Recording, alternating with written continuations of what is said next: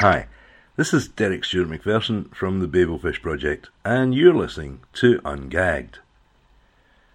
Now, the theme of this podcast is no to yes, so I wanted to talk to you a little bit tonight about how people do change their minds and how you persuade people of something.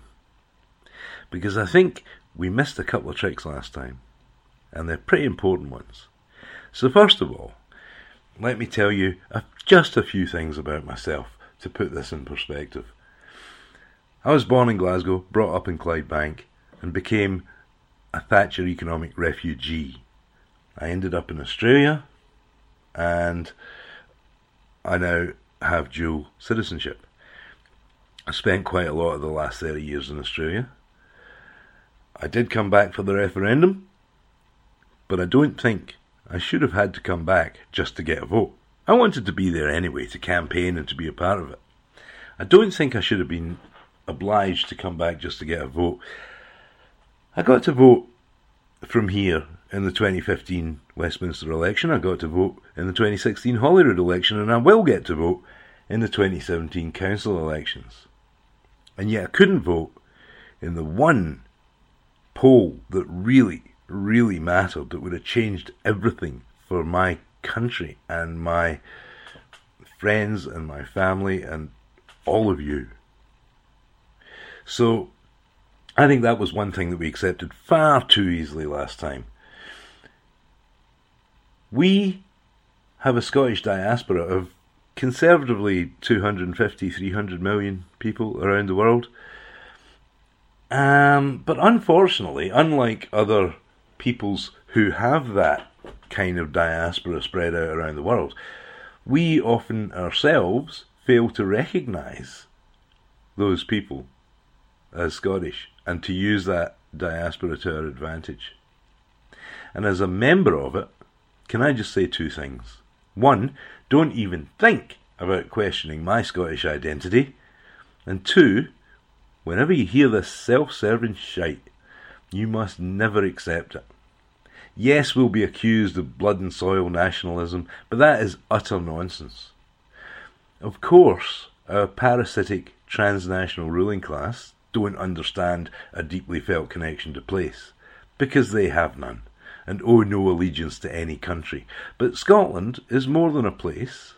It's a state of mind. It belongs to those who feel Scottish, whether they arrived 1 year ago, or a few generations ago, or a few millennia ago, or whether they left 1 year ago, or a few generations ago. This is not a contradiction. Scotland has always been a willed nation, a multicultural nation. It was formed by the historic alliance of the Picts and the Scots, which seems to have taken place without any serious conflict.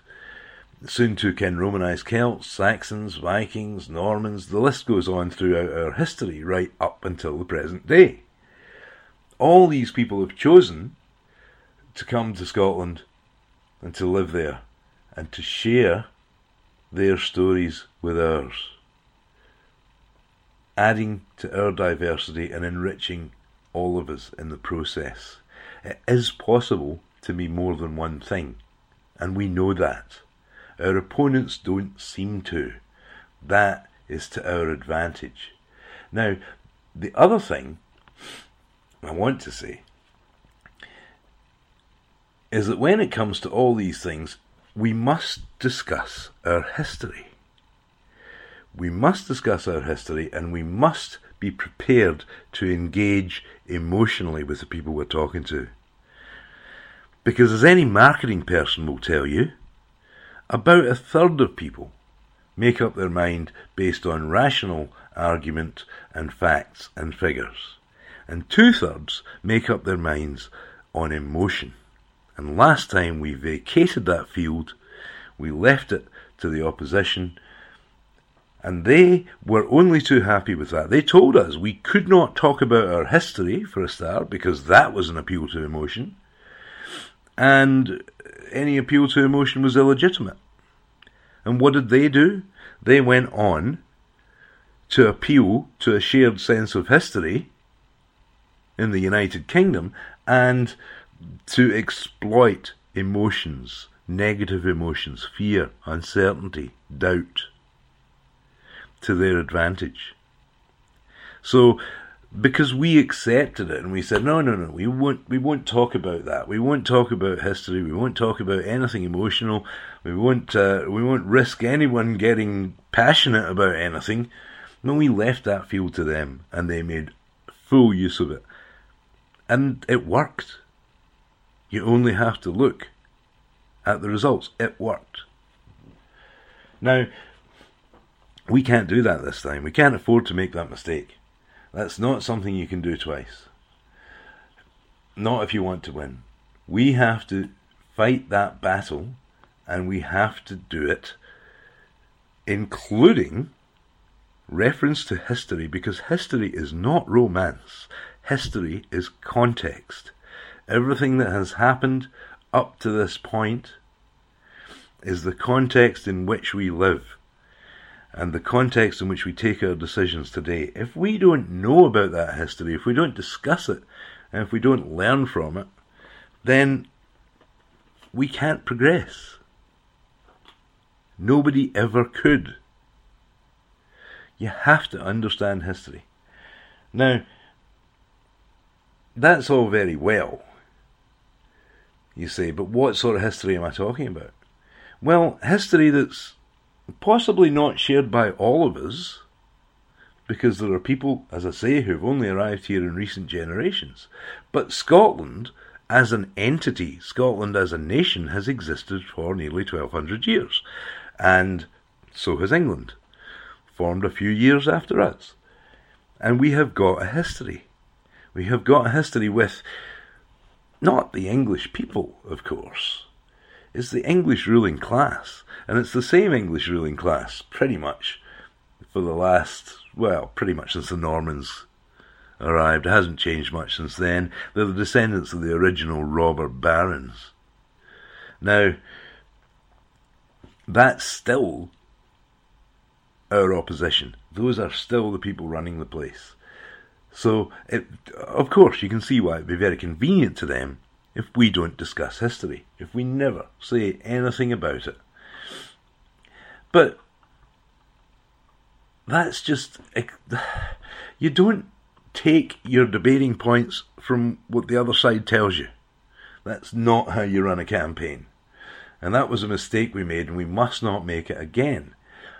We should be proud of our history. There is much in it that we can be proud of. For instance, you know, it could be anything. The Battle of Bannockburn, the declaration of Arbroath that followed it, that's a fantastic thing that we've got to be really proud of. This is the first ever document that proclaimed the sovereignty of the people, as far as I'm aware, in any nation on earth. It was centuries ahead of its time. And it also said that it was a recall provision, included a recall provision. It said that under certain circumstances the people could kick the king out. Well, that was pretty revolutionary for its time. Jefferson drew on it very heavily when he came to write the Declaration of Independence. So, that sort of thing. And my own history involves, as I say, being forced into being an economic refugee, and that happened in the 80s. So, it's not so long ago, but it's still history. And it's still a valid subject for discussion. We've got to be able to discuss it. We cannot accept our opponent's version of what's acceptable and what's not. If they don't want us to be talking about it, and they really didn't want us to be talking about it, then we have to talk about it as much and as loudly as we can. Now, I just want to very, very quickly touch on something that you will encounter, and that's these accusations of romance, of appeal to the emotions, and more recently, it's been coming up more and more often, identity politics and blood and soil nationalism. And what they're trying to do there is they're trying to link our movement to the right-wing nationalist movements that we've seen arising in a whole variety of countries in recent years. Now, we all know perfectly well And this, I suppose, Sadiq Khan recently tried to do this and was held off stage. Basically, he didn't get to deliver the speech before he had to change it. It was so offensive to the majority of Scots who are looking at Brexit and everything that's been going on down south and saying, look, we are not that kind of nationalist. That is actually what we're trying to get away from. But I think I can explain, and I'm going a little bit over my time here to do it, but I think I can explain, and it's an insight that I have from being in Australia. Right? Because our connection to place, those of us who are old Scots, whose ancestors have been there for a long time, our sense of connection to place, our opponents don't seem to be able to see the difference between that and some kind of superiority complex. Now, you know why that might be? I think it's an imperialist perspective. I think when you come from an imperialist nation, then your thoughts of pride in your own nation, your patriotism, takes a toxic form. Because, let's face it, being an imperialist nation, you must think in some way that you're better than other people, right? You're going out to civilize them, to bring them the benefits of your superior culture. That is an imperialist attitude. There's never been a Scottish Empire. We don't have that attitude. Now, they won't believe that, and they'll say, well, plenty of Scots were part of the British Empire, which is true, but it was the British Empire. It was never the Scottish Empire. And a connection to place and a feeling of identity that's linked strongly to that connection to place is something that I can tell you about from an Australian perspective. Because here, when I got here, I met a whole lot of people, a whole lot of white Australians, who didn't really have much of a connection to place. They didn't feel that kind of sense of identity. They seemed a bit rootless, to be honest, because they'd only been here a few generations, and they didn't adopt any aspects of the local culture. Now, you can go out to any high street in Scotland today, and you can see people who've arrived here in the last few generations. They either arrived themselves, or their parents or their grandparents arrived, and you'll see that they will have taken on certain aspects of the Scottish culture and retained certain aspects of their own, and that's great. That's what we call multiculturalism. In Australia, the white Australian settlers wanted to set up a little Britain here. They didn't take on any aspects of indigenous culture. But once I spoke to Aboriginal Australians, they understood connection to place. They understood the importance of it in having a sense of your own identity, and that is a healthy thing, as any psychologist would tell you, to have a sense of your own identity. And they do, and it's very much bound up with a connection to place. But you see, the thing is, Aboriginal Australians have lived in this continent for over 50,000 years. And that's when it split off from what's now New Guinea, and it's been pretty much cut off since then. So these were people who lived for 50,000 years with this strong identity, this strong connection to place, and it has nothing to do with feeling superior to anybody else, because they didn't know that there was anybody else to feel superior to. As far as they were concerned, Australia was the world.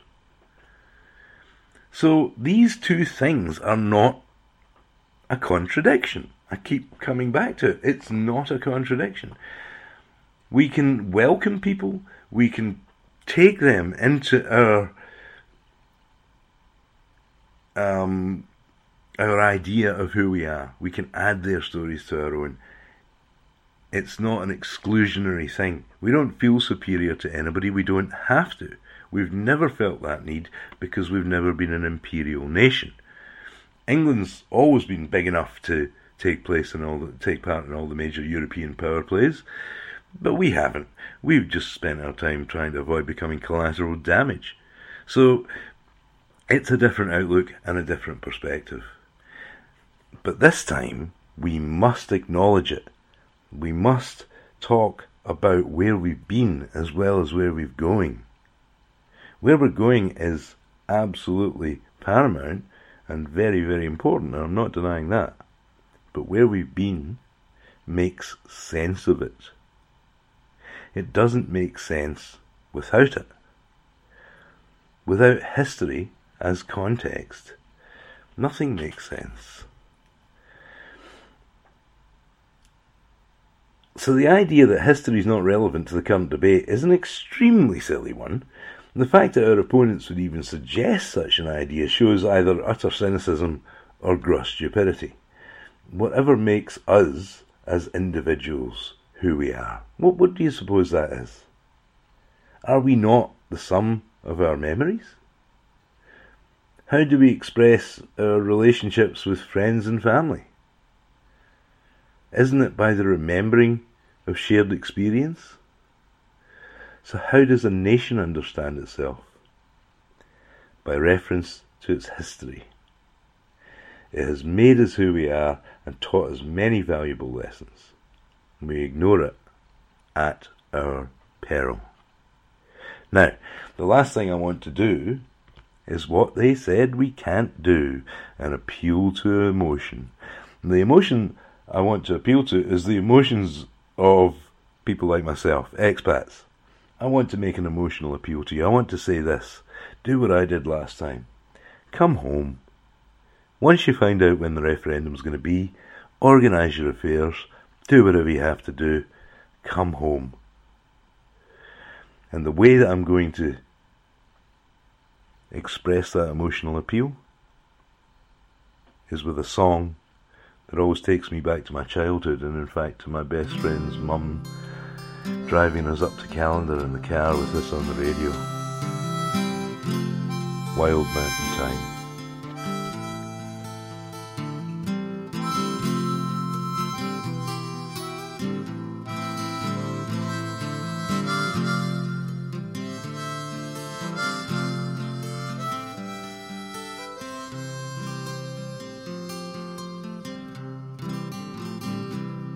Oh, the summertime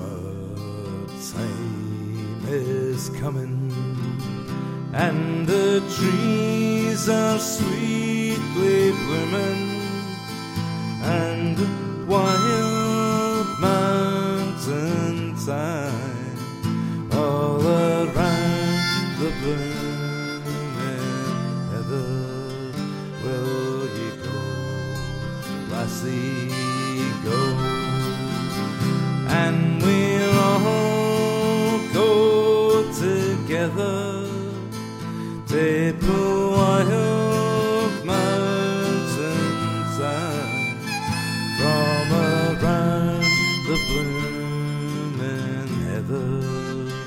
Will ye go, lassie, go?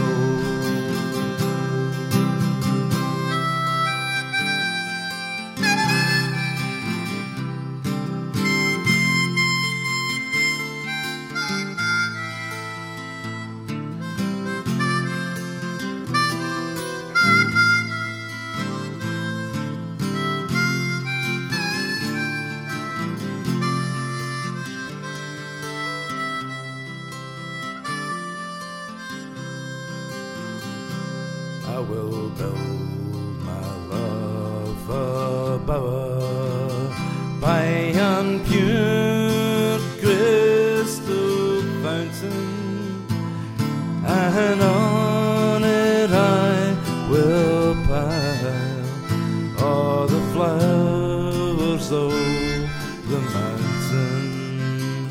Will ye go, lassie, go? And we'll all go together, tape a wild mountain thyme from around the blooming heather. Will ye go, lassie?